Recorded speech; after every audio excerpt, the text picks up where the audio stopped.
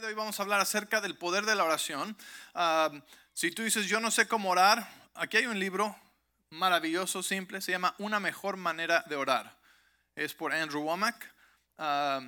Nos enseña cómo no rogarle a Dios y cómo orar de una posición de autoridad, de una posición de hijos, de una posición de reyes y sacerdotes, de una posición, ¿sí me entiendes? No de una posición de a ver si a aquel Dios le da la gana hacer cosas por nosotros y nada de eso. Entonces esto lo vendemos en la librería, también está en Amazon, se llama Una mejor manera de orar.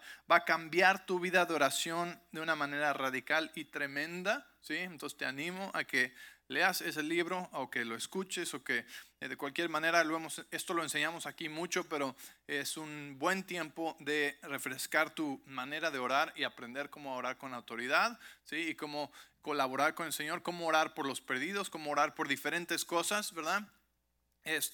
Porque la Biblia nos dice diferentes cosas acerca de la oración. Entonces, algunas son aplicables a orar por los perdidos, algunas son aplicables a orar por sanidad, o algunas aplican diferente cómo oramos por finanzas y de ese tipo de cosas. Entonces queremos aprender cómo orar mejor. Si tu manera de orar no está funcionando, considera cambiar de dirección. Es que yo oro y oro y oro y oro y oro y no pasa nada. Y oro y oro y oro y lloro y no pasa nada. Bueno, vamos a aprender cómo orar mejor entonces, porque la oración es tremendamente poderosa y hoy vamos a aprender lo que dice la palabra acerca de la oración. Amén. En Apocalipsis capítulo 1 versículo 6, si puedes venir conmigo ahí, el día de hoy vamos a hablar acerca de reyes y sacerdotes, ¿ok? La diferencia de esto creo que va a cambiar tu vida. Este mensaje va a, como dice uno, va a amarrar todas las cosas todas las preguntas que tenías al respecto, porque tal vez tú has escuchado algún mensaje o has sido parte de algún movimiento, pero después el otro lado te faltaba o viceversa, ¿sí? Y Apocalipsis 1, 6, perdón. Apocalipsis 1, versículo 6. Ahí está. Dice, Él ha hecho de nosotros un reino de sacerdotes para Dios. Ahora, esta versión no es una traducción muy buena, porque no dice ha hecho un reino. Algunos de ustedes sus Biblia dicen nos ha hecho reyes y sacerdotes. ¿Cuántos de ustedes su Biblia dice reyes y sacerdotes? Bueno, es importante y te voy a decir por qué es importante. Porque cuando vamos al idioma original vemos que no dice que nos ha hecho un reino de sacerdotes, porque eso quiere decir que somos sacerdotes que son parte de un reino. Y eso es bastante diferente que lo que dice el idioma original, que dice que nos ha hecho reyes y sacerdotes. Y cuando tú buscas el idioma original ves que dice reyes y sacerdotes, ¿sí? Los dos son sustantivos, reyes y sacerdotes. Entonces dice, nos ha hecho reyes y sacerdotes para Dios su Padre, a Él sea toda la gloria y el poder por siempre y siempre. Amén. Dile al lado, tú eres rey y sacerdote o reina, pero no te aproveches para decirle reina, tú eres mi reina, a menos que estés casado con ella, ¿sí? De otra manera, respeto por favor, ¿ok? Pero sabemos que no está hablando solamente de hombres, ¿verdad? Sino que está hablando de nuestra posición que es espiritual. Y en el espíritu no hay hombre y mujer, es simplemente espíritu, ¿sí? Entonces por eso tenemos por entendido que nos está hablando a hombres y a mujeres, ¿sí? Que nuestra posición es de reyes, realeza. ¿Por qué realeza? Porque somos hijos del rey, ¿sí? Y sacerdotes. Y sacerdotes es muy importante también. Y hoy vamos a ver por qué. Pero reyes y sacerdotes nos habla de la dualidad que existe en nuestra identidad con Dios. En otras palabras, somos hijos del rey, que somos realeza, pero también le servimos en su reino. Y muchas personas pierden el sentir de identidad porque dicen, no, yo nada más soy un siervo de Dios. Pero se te olvida que también es el hijo de Dios, ¿sí? Es como les digo, mi hija, ¿sí? Trabaja para mí y es mi empleada. Pero hay otra parte de eso que es aún más poderosa, más fuerte, que es mi hija, ¿verdad? Entonces mi hija y mi empleada, Pero muchas personas son hijos de Dios y siervos de Dios y se les olvida una o la otra. Y cuando se nos olvida una o la otra, ¿sí?, perdemos parte de la voluntad de Dios para nuestra vida, porque en nuestra identidad está también su voluntad. Si nos llama reyes y sacerdotes es porque hay algo que tiene que ver y que hacer con que somos reyes, y algo que tiene que ver y que tenemos que hacer con que somos sacerdotes. ¿Estás conmigo?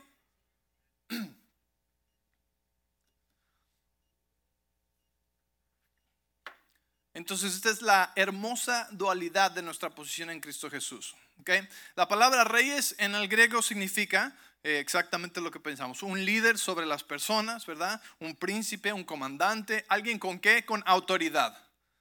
¿Okay? Un rey, alguien con autoridad. Un príncipe, alguien con autoridad. Tú tienes autoridad que Cristo te dio porque eres hijo o hija del rey. ¿Sabes que la Biblia dice que Él es el rey de reyes? ¿Y sabes que nosotros somos esos reyes de los cuales Él es rey?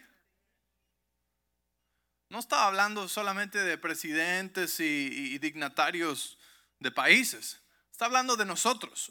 Él es el rey de reyes. El rey, R mayúscula, de reyes, R minúscula. ¿Sí? Nosotros somos los reyes. No mis reyes, reyes nada más. ¿Ok? Ok. ¿Por qué somos reyes? Porque Dios nos dio dominio sobre esta tierra, ¿verdad? Nos llamó a tomar autoridad. Ahora nuestra autoridad no es sobre personas, ¿verdad? Tú no eres rey para estar gobernando a tu vecino ni a esas personas, ¿verdad? Sino que somos reyes en un ámbito espiritual, que quiere decir que tenemos una autoridad espiritual que podemos ejercer, ¿verdad? ¿Ok? Entonces esa autoridad espiritual nos ha sido dada para gobernar en la tierra, para tomar autoridad sobre principados y potestades, cosas espirituales, ¿verdad? Enfermedad, sobre las cosas que la palabra de Dios nos dice. Y tenemos esa autoridad. En otras palabras, no tenemos que rogarle a Dios a ver si quiere que hagamos algo bueno, a ver si quiere que alguien sea salvo, a ver si quiere que alguien sea sano, sino que ya tenemos autoridad, ya tenemos promesas, y entonces tomamos esa autoridad y oramos conforme a su voluntad. ¿Sí? Al mismo tiempo somos sacerdotes. ¿Okay? Y el sacerdote en el Antiguo Testamento es la persona apartada para ofrecer los sacrificios y ministrar al Señor. Una persona que estaba en la presencia de Dios. Samuel ministraba al Señor y estaba en la presencia de Dios, estaba en la casa de Dios. Entonces el sacerdote es el que presentaba al pueblo también delante de Dios. Una tarea muy importante. El sacerdote estaba en la casa de Dios, en la presencia de Dios, presentaba al pueblo delante de Dios, ¿sí? Y tenía la responsabilidad de traer las ofrendas y los sacrificios a Dios. Okay, en Romanos 12:1 dice, les ruego por la misericordia de nuestro Dios que presentemos nuestro cuerpo como un sacrificio vivo y agradable y santo delante de nuestro Dios, ¿verdad? Porque es nuestro verdadero culto de adoración. Entonces, como sacerdotes, como esa parte, nos presentamos a nosotros como un sacrificio, ¿verdad? Pero no un sacrificio físico como Jesús murió en la cruz, sino un sacrificio ¿de qué? De nuestra carne, de nuestros deseos del alma, de nuestros deseos mundanos, incluso hasta de nuestros planes, donde decimos, Señor, aquí está mi vida, aquí estoy yo sé que tú tienes el mejor plan para mí, así que ni titubeo por un minuto en traerte mi vida como un sacrificio, ¿sí? Y en estar en tu presencia, porque es a ti a quien quiero agradar. ¿Están conmigo? Entonces el sacerdote es el que está en la presencia de Dios, el que presenta su vida y dice, Señor, aquí está, me rindo mi vida. ¿Cuántos les cuesta trabajo rendir su vida?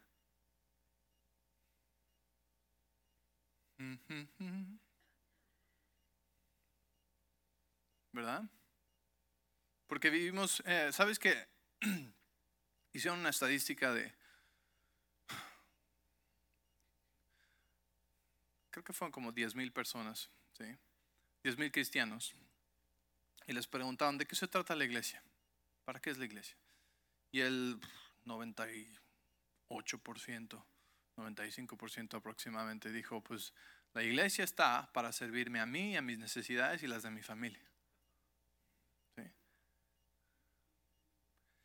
Entonces a la iglesia se le ha olvidado la parte del ser el sacerdote.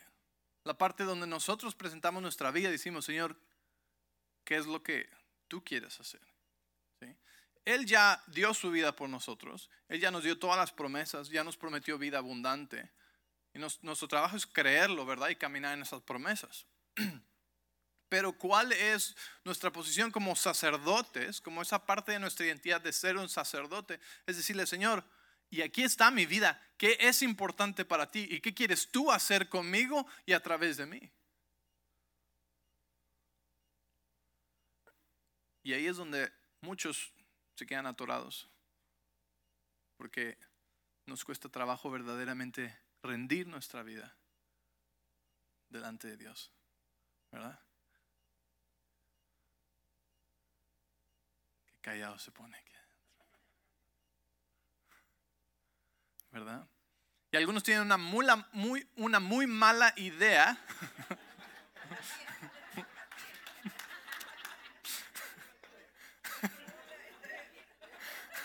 ya no sé ni qué dije. Una muy mala idea de lo que es rendir su vida al Señor. Voy a tener que ver ese video otra vez. ¿Sí?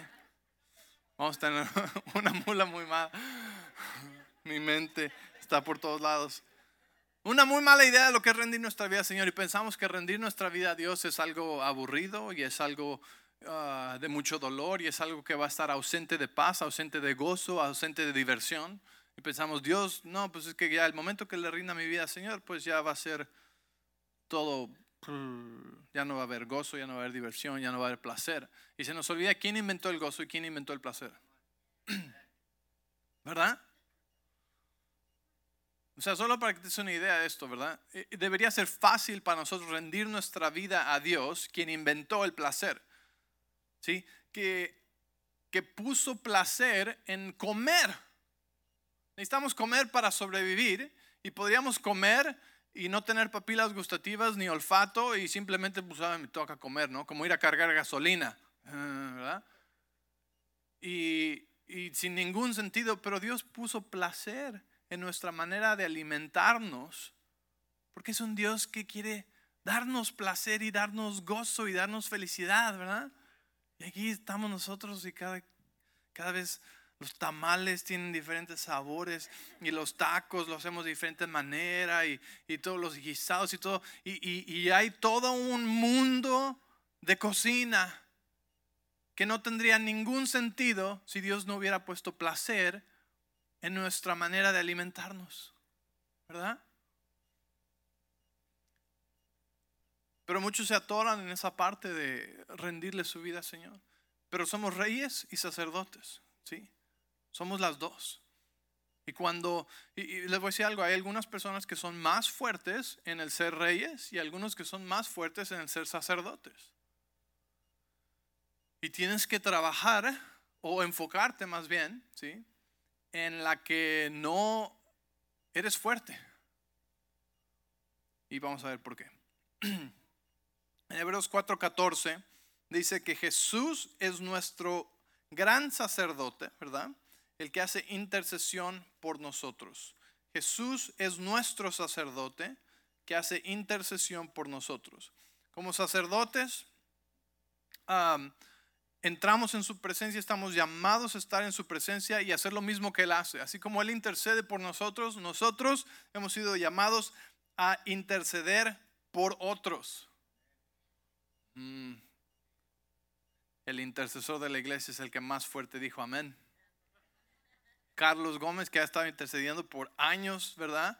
Junto con muchos de ustedes, pero él fielmente todas las mañanas está aquí de 6 de la mañana a 7 de la mañana haciendo intercesión por nosotros, por cualquier necesidad de cualquier persona, por quien sea que está enfermo. Gracias, ¿sí?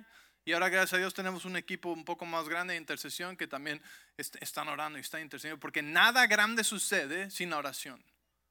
Nada de Dios sucede sin oración. Y tantas veces tomamos decisiones y hacemos cosas, decisiones que alteran la vida sin orar.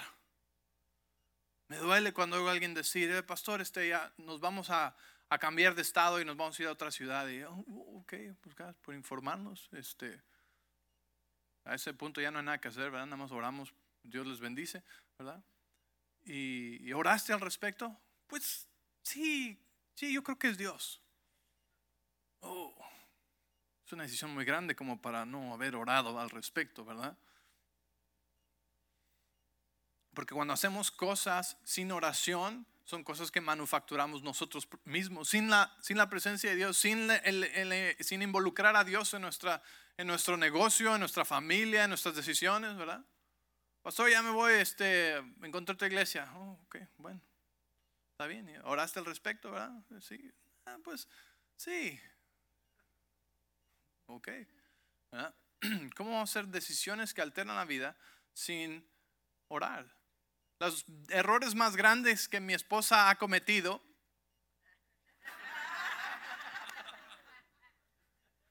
¿verdad? Los errores más grandes que hemos cometido ha sido cuando no oramos al respecto de algo, ¿sí? Cuando pusimos todo lo demás enfrente y no dedicamos tiempo a orar. Realmente solamente esto se sintió bien, parece que es lo que todos están haciendo, así que vamos a hacerlo, ¿verdad? Causamos situaciones dolorosas, causamos lecciones difíciles en nuestra vida, ¿verdad? Pérdidas grandes.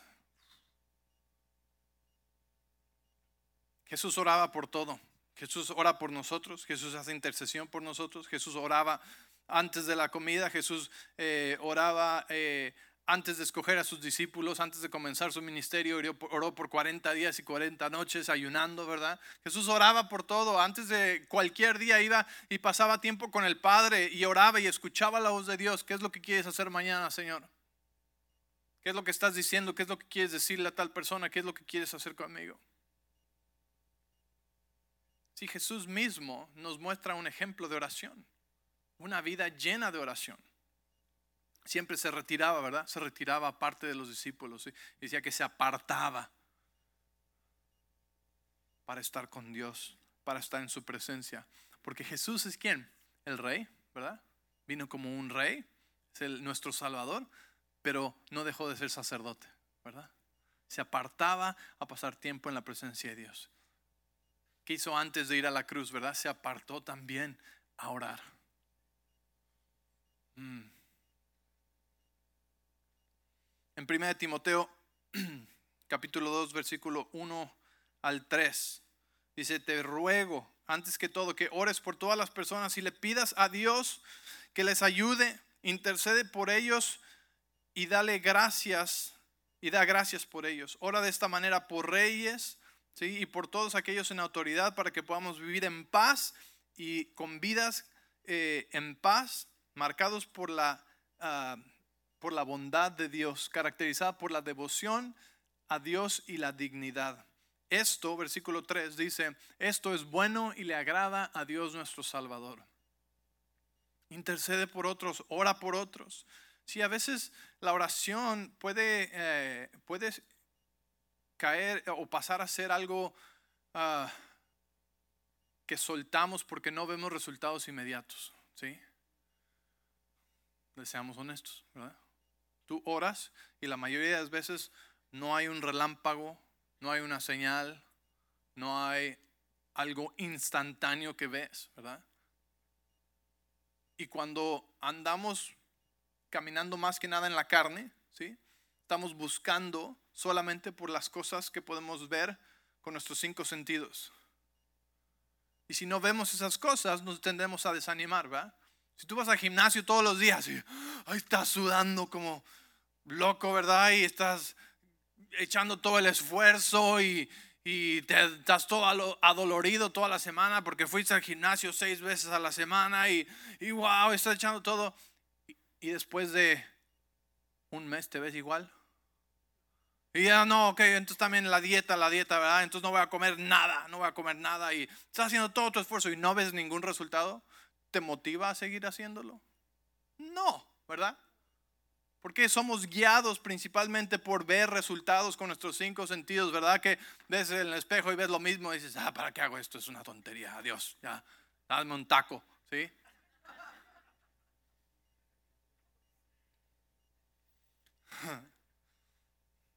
Todo tiene que ver con tacos en este servicio. Usamos tacos para explicar la palabra de Dios.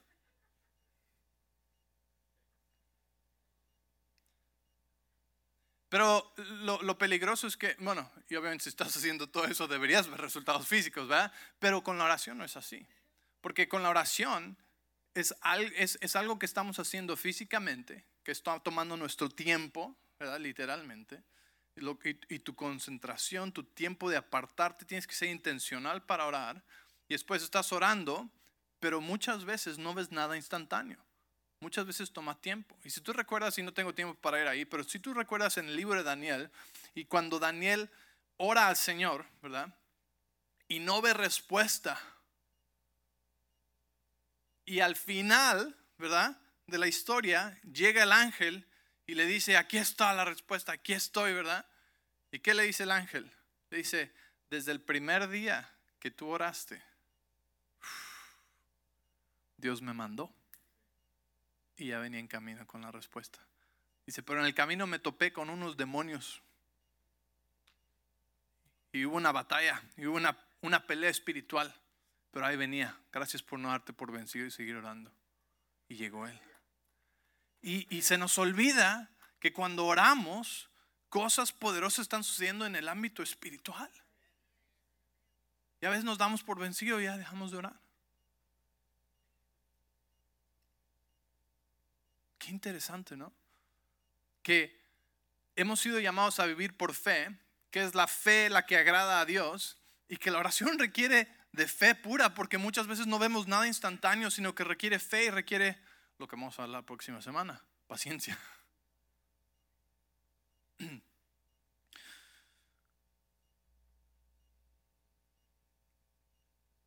Cuando el movimiento de la fe y de la palabra de fe comenzó hace ya varias décadas, ¿verdad? Y empezamos a aprender acerca de la fe y de nuestra autoridad en Cristo Jesús y la autoridad del creyente y todas estas cosas. La iglesia recibió algo muy importante, que fue su autoridad de realeza, ¿sí? De reyes. Entonces yo desde los aproximadamente 17 años de edad fui introducido a la palabra de fe y aprendí, algo que no había aprendido antes, que teníamos autoridad, que yo era alguien, que no era un pobre pecador salvo por gracia, que tenía que vivir el resto de su vida arrastrándose a ver si la misericordia de Dios le daba algo, le echaba algo bueno, ¿no? Una bendición. Sino que aprendí que, no, Dios piensa altamente de mí. Dios piensa que soy su hijo, que soy realeza, y me dio autoridad. Y a través de fe puedo ejercer esa autoridad. Y ¿verdad? Cambio mi manera de orar. Entonces, cuando vino el movimiento de la fe, y voy a un punto con esto, cuando entró el movimiento de la fe, le dio al cuerpo de Cristo, ¿sí? Su autoridad de realeza. Algo que sin eso solamente somos sacerdotes, ¿sí? Porque fuimos llamados a ser reyes y sacerdotes, ¿ok? Y antes la mayoría del cuerpo de Cristo era solamente sacerdotes. Nada malo con ser sacerdotes, es la otra mitad que necesitamos. Y ahorita te voy a enseñar por qué. Pero lo que pasó es que a muchos se les olvidó el ser sacerdotes. Y dejaron el sacerdocio y se quedaron solamente como reyes, con autoridad, ¿sí? Ordenando cosas y toda esa buena parte, pero se nos olvidó la otra. O tal vez a ti te pasó al revés. Tal vez tú creciste en el movimiento de la fe y aprendiste de tu autoridad, pero nunca has aprendido a ser sacerdote. Y lo que pasa es que el rey tiene la autoridad, pero el sacerdote es el que le ministra al Señor. El sacerdote es el que sabe orar y adorar y estar en la presencia de Dios y guiar a otros a la presencia de Dios. El rey es el que sabe cómo tomar autoridad, ¿verdad? Y orar y guerrear y tomar las promesas de Dios y decir, ¿verdad? Pararse firme. Entonces, ¿cuál te falta a ti?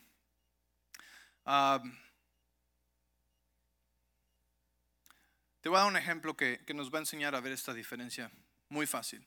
Todos hemos escuchado del rey David, ¿verdad?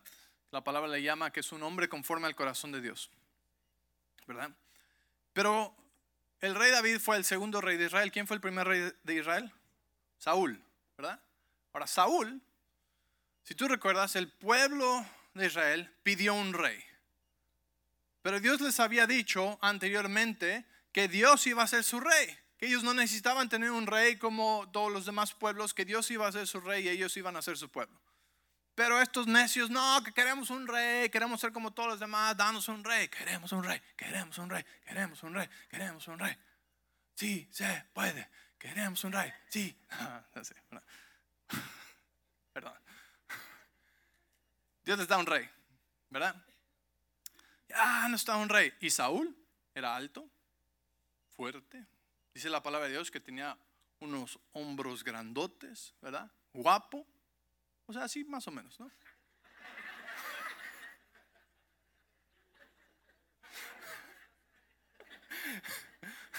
Es broma.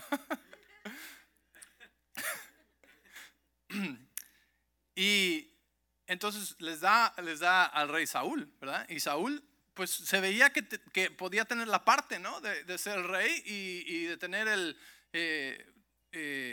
o sea, todas las cualidades de un guerrero fuerte, ¿verdad? Que un rey tenía que ser un guerrero y todo eso. Pero Saúl cayó y terminó siendo alguien que tenía más temor del hombre y terminó agradando al hombre y terminó desobedeciendo al Señor. Y el orgullo en la vida de Saúl es lo que le hizo caer, ¿sí? El temor al hombre y el orgullo. Porque Saúl era un rey, pero no era un sacerdote. ¿Y quién vino después de Saúl? David. ¿Y David qué era antes de ser rey? Era un pastor, ¿verdad? Pero ¿qué hacía él? Adoraba al Señor. Él ministraba al Señor. Era un sacerdote. David era un sacerdote de corazón que ministraba al Señor, que adoraba al Señor, que componía. ¿Cuántos salmos había aquí? ¿Sí? O sea, todo el tiempo que él estaba allá afuera con las ovejas, ¿qué hacía? Estaba componiendo salmos y cánticos al Señor. David ministraba al Señor. ¿Qué quiere decir ministrar al Señor? Porque Samuel ministraba al Señor también. Y la palabra nos dice en el Nuevo Testamento que tenemos que sufrir con Cristo también. Y muchos malinterpretan eso y dicen, ok, quiere decir que tengo que estar enfermo, pobre y deprimido. No. Sufrir con Dios significa decir, Señor, ¿qué y cuáles son las cosas importantes para tu corazón? Y llevar esas mismas cargas que son importantes para Dios. Y una de esas son los perdidos, ¿sí? Y el rey David era un hombre conforme al corazón de Dios. ¿Por qué dice la Biblia eso? Porque a David le interesaba lo que era importante para el corazón de Dios. Y cuando David fue ungido para ser rey y llegó a ser rey, él fue rey, pero él ya era un sacerdote. David era el ejemplo de un rey y sacerdote. La imagen de lo que nosotros como creyentes hemos sido llamados a ser espiritualmente, reyes y sacerdotes. ¿Qué quiere decir? Es la dualidad, esa hermosa dualidad de nuestra autoridad en Cristo, pero aprender a estar a los pies y en la presencia de Dios también. Y el problema es que cuando no somos sacerdotes, estamos en peligro de caer en lo que Saúl cayó, que fue orgullo, ¿sí? Que fue el agradar al hombre, el temor al hombre antes del temor a Dios. Entonces, ¿cuál te falta a ti? Tal vez has aprendido tu autoridad muy bien, pero no sabes estar en la presencia de Dios. No sabes ministrar al Señor. Esas noches de alabanza y adoración a ti suenan como, ay, yo por eso no voy, porque son 2 horas de adoración ininterrumpida, ¿verdad? Sin interrupción, o sea, nada más 2, ¿qué voy a hacer? 2 horas a cantar, hay 2 horas, ¿qué voy a hacer? Es porque no has aprendido a ser sacerdote, a estar en la presencia de Dios, a ministrar al Señor, a decir, Señor, ¿cuál es tu corazón? ¿Qué es lo que Jesús decía? ¿Qué estás diciendo tú? ¿Qué estás haciendo tú, Jesús? ¿Qué quieres hacer a través de mí? Y algunos no son muy machos para estar adorando al Señor tanto tiempo. No. Tengo más cosas que hacer. Tengo que hacer. Se nos olvida adorar. Se nos olvida estar en la presencia de Dios. Ministrar. Reyes y sacerdotes. Si solamente eres rey, corres peligro de caer en orgullo. Y si solamente eres sacerdote, corres peligro de nunca aprender tu autoridad y tu identidad en Cristo Jesús, que eres realeza, y te vas a tratar como solamente un pobre siervo de Dios que no equivale a nada y no te puede hacer nada, y yo no nada más soy salvo por gracia. Y no me estoy burlando a nadie, pero ¿cuántas veces he escuchado esa historia, verdad? No, yo no soy nada. No, si eres algo, tú eres rey también, ¿sí? Somos las dos. Es parte de nuestra identidad. Amén.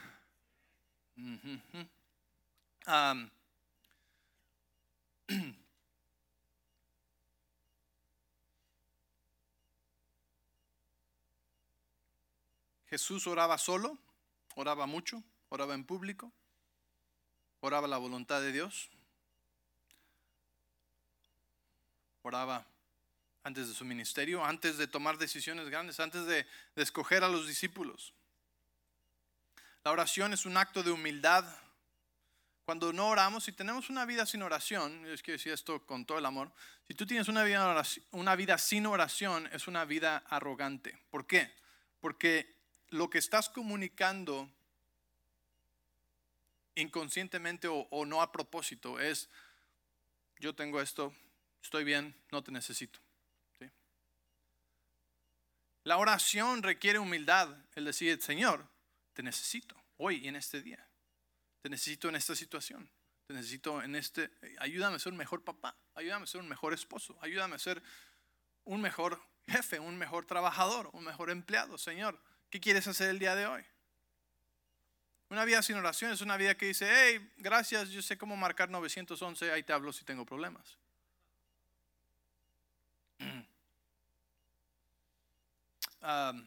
Mi esposa le encanta estudiar la vida de la Madre Teresa, ¿sí? Y cómo su vida transformó al mundo. Era una persona que sabía ministrar al Señor en ese sacerdocio y que sabía llevar la presencia de Dios, ¿sí? Y aunque era católica, ella era nacida de nuevo y tenía el poder de la presencia de Dios y el Espíritu Santo. Y cuando tú lees acerca de su biografía y todo, ella tenía esto como característica también, que siempre se apartaba a orar, ¿sí? Que la gente sentía el amor de Dios, palpable de Dios, cuando estaba en su presencia. Dicen que ella comenzaba su día con 3 horas de oración. 3 horas de oración. Algunos no tienen ni 5 minutos.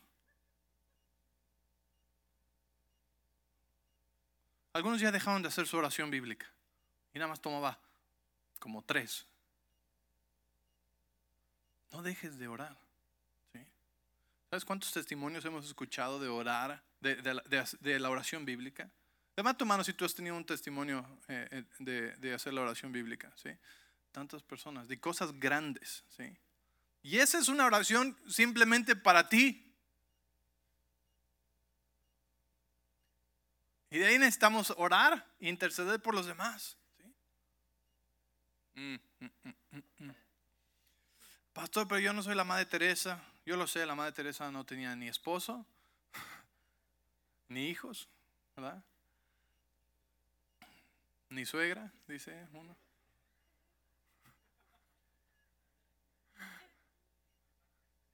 ¿Verdad? Pero nos enseña lo que el poder de la oración hace en la vida de una persona, ¿sí? Y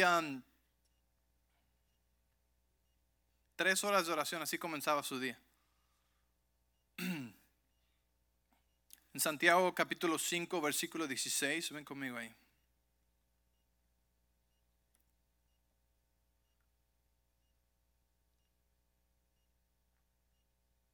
Santiago 5:16.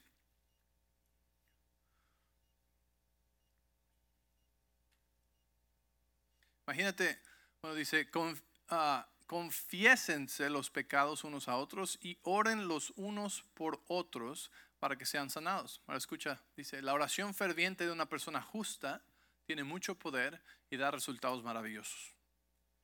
La oración ferviente de una persona justa tiene mucho poder. ¿Quiénes son los justos? No tengas duda, si tú tienes a Jesús en tu corazón, la justicia de Dios te fue dada como un regalo, no por lo que hiciste para ganártela. Entonces, cuando la Biblia habla de los justos, está hablando de todos nosotros, los hijos de Dios, que le hemos aceptado en nuestro corazón.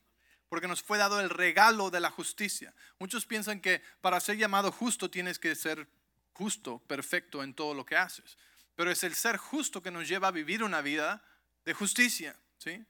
Entonces somos justos porque recibimos el regalo de la justicia que nos fue dado cuando pusimos nuestra fe en Cristo Jesús y nos fue dado la justicia. Entonces tú eres justo. Y aquí la Biblia está diciendo que tu oración, porque tú eres el justo, tiene mucho poder y da resultados maravillosos. ¿Cuántos les da eso emoción? ¿Sí? Porque yo creo que muchos leían esto y decían, bueno, la oración del justo, o sea que le voy a pedir a Carlos que ore. ¿Verdad? ¿Cuántos piensan de esa manera? Oh, por eso Dios nada más escucha a mi esposa. ¿Sí? Por eso Dios nada más escucha al pastor o a la gente muy santa. No.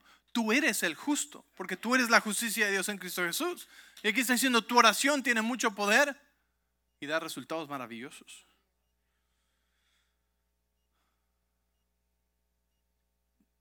Le quitamos mucho poder a la oración, pero imagínate si todas nuestras quejas, chismes y frustraciones los transformamos en oración. ¿Qué leímos la semana pasada? Filipenses 4:6. 4:4. Dice, no te preocupes por nada. Versículo 6. No te preocupes por nada. No estés ansioso, no tengas temor, sino que ora por todo. No te preocupes por nada, ora por todo. Dile a Dios lo que necesitas y dale gracias. Y su paz guardará tu mente y tu corazón. No te preocupes por nada. No te quejes, deja de quejarte, deja de chismear, transforma todo eso en oración. Dile a Dios lo que necesitas y entonces ¿qué? Y dale gracias. La oración ferviente del justo puede mucho. Santiago 4:2 dice, vamos si lo pueden abrir, vamos a ver exactamente cómo dice. Dice Santiago capítulo 4, versículo 2.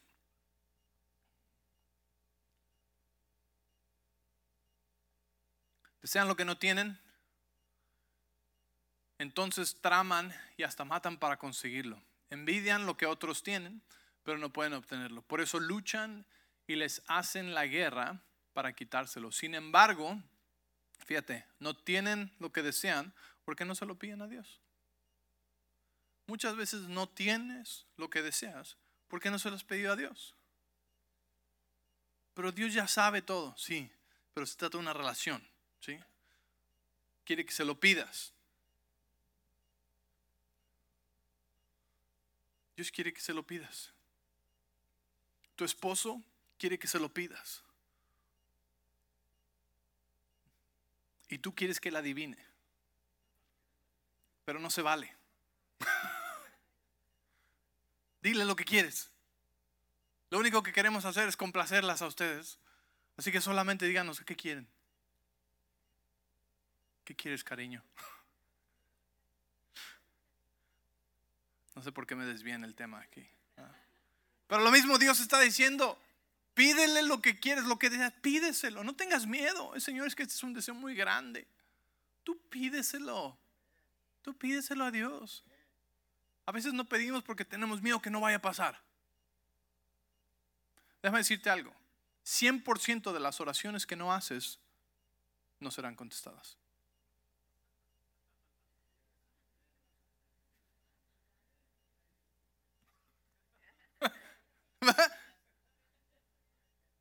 No tengas miedo de orar.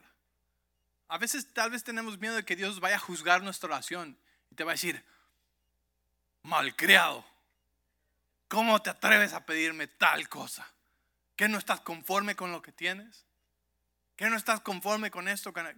Dios no es así. Dios es un Dios bueno, es un Padre bueno. Y a veces relacionamos esto con solo cosas materiales, pero la Biblia se refiere a las cosas materiales como las cosas del valor más bajo que puede existir, ¿sí? Dice la Biblia que si somos fieles en las cosas, en esas cosas pocas, ¿sí? De poco valor, refiriéndose a las cosas materiales y al dinero, dice, Él nos pondrá sobre mucho más, sobre cosas de mayor valor, que son los corazones de las personas y la influencia de naciones.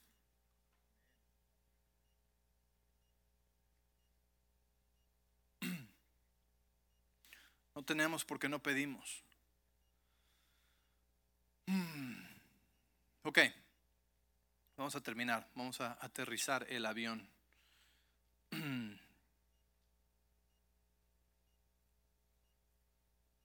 Nuestros valores como iglesia no cambian, nuestra visión como iglesia no cambia, pero este año el Señor nos habló esta palabra de evangelismo y de oración. Entonces vamos a participar en en esta cadena de oración que les platicamos, donde vamos a orar 24 horas al día, 7 días a la semana, todo el año como estado, ¿ok? Y aquí mismo, si pueden sacar sus teléfonos por un momento, quiero hablarte de esto. Escanean ese código, y si no lo pueden escanear, pueden ir a la página de internet weprayallday.com, ¿ok? weprayallday.com, o escanean eso. Y en un momento les digo a dónde los va a llevar y les mostramos a dónde les va a llevar. Pero en esta página de internet es donde tú te apuntas para orar. Y cuando tú te apuntes para orar, vas a escoger el segundo viernes de cada mes. Porque ese es el día que como iglesia nos hemos comprometido a cubrir con 24 horas de oración. Ahora, estas 24 horas de oración comienzan a las 6 de la mañana y terminan a las 6 de la mañana del siguiente día, ¿sí? Y cuando vayas a esta página de internet vas a poder escoger para qué hora apuntarte tú, ¿sí? Vas a poner tu nombre, tu teléfono, tu correo electrónico y vas a escoger nuestra iglesia, ¿sí? Del menú. Aquí, esta es la página de internet, ¿sí? Y a donde los lleva ese código. Entonces aquí ustedes van a escoger, por ejemplo, en febrero es el 10 de febrero, que es el segundo viernes del mes, y le van a dar clic ahí y van a llenar su nombre, sus datos, y ahí en Community van a escoger Vida Church. Es casi la de hasta abajo. ¿Por qué? Porque así nos dan puntos y ganamos. No, no es cierto. No es cierto. Ya se me acaban las bromas del día de hoy.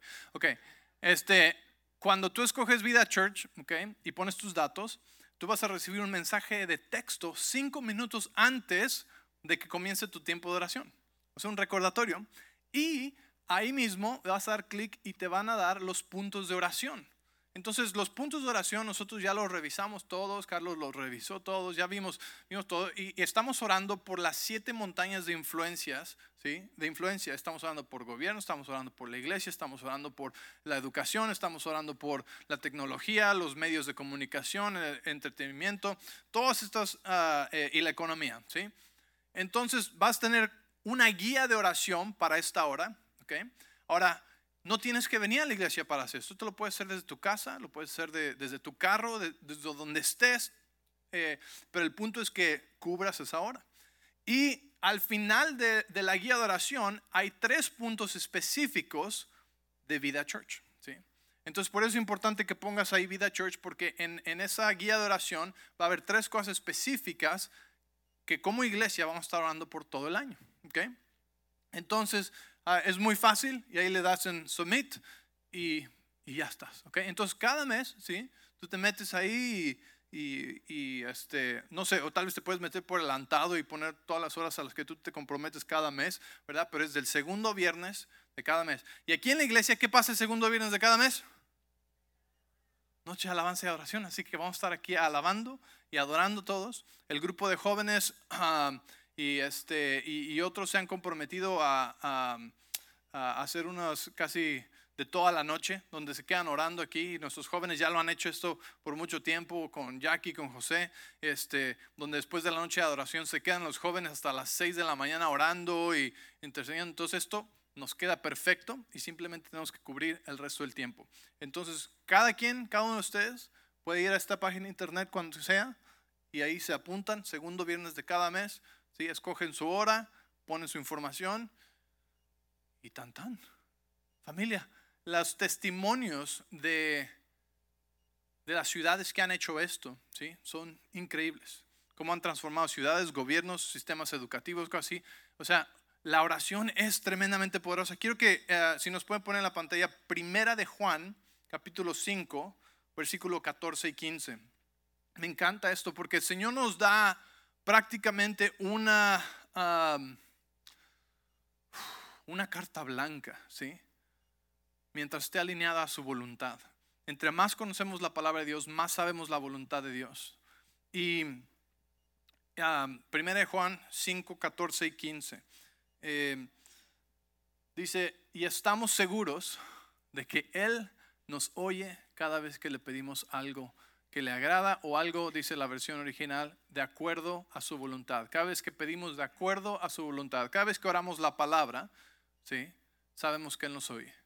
Él nos oye siempre, pero fíjate lo que dice: y como sabemos que Él nos oye, verso 15, cuando hacemos nuestras peticiones, también sabemos que nos dará lo que pedimos.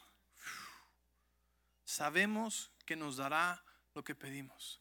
Dios está escuchando cuando tú oras. La Biblia nos dice que heredamos las promesas de Dios a través de fe y paciencia. Y Daniel tuvo que tener paciencia en su oración cuando no veía nada.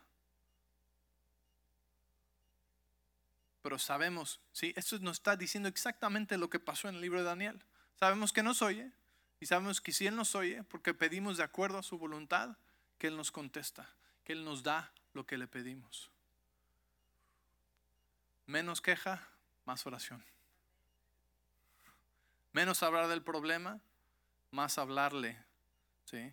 Al que tiene la respuesta para el problema, ¿sí? Amén. Dios es tan bueno, familia. Y en verdad estamos emocionados de ver lo que Dios está haciendo ya este año, del crecimiento que Dios está trayendo, de la cosecha que Dios está trayendo, las almas que Dios está trayendo, ¿sí? Necesitamos estar firmes en nuestra oración, firmes en nuestra fe. Entonces les animo a que participen en esto. No te quedes de espectador afuera. Sé realeza y sacerdocio, ¿sí? Toma tu posición de rey. Toma tu posición de sacerdote, ¿sí? Vamos a ministrar al Señor. Vamos a decir: Señor, ¿qué son las cosas importantes para tu corazón? No seas el amigo que solamente habla de él mismo. ¿Cuántos han tenido uno de esos amigos que nunca ni te preguntan cómo estás tú? Solamente te cuentan toda y qué tal que mi hermana y mi hijo y esto y aquello, y fíjate que aquí y el trabajo y el jefe y esto, aquello, okay. Ok, bye. Yo estoy bien, por si querías saber. Ja, ja, ja. No seas ese amigo de Dios.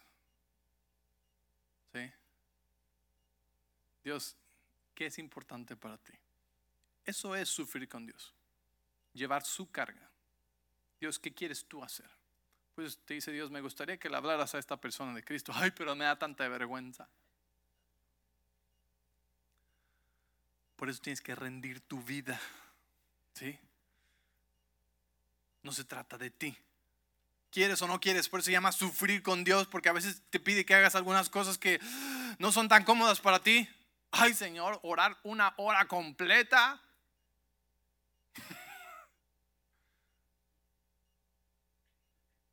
Gracias a Dios que en este país no tenemos que sufrir como sufren en algunos países para seguir al Señor o para adorarle en público, ¿verdad?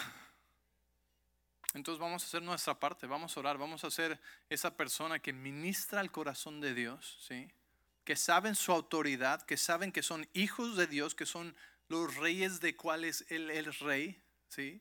La realeza de la familia de Dios, pero también que sabemos ministrar la presencia de Dios, que sabemos estar en su presencia, que sabemos decir, Señor, ¿cuáles son las cosas importantes para ti? ¿Qué quieres hacer en mí y a través de mí?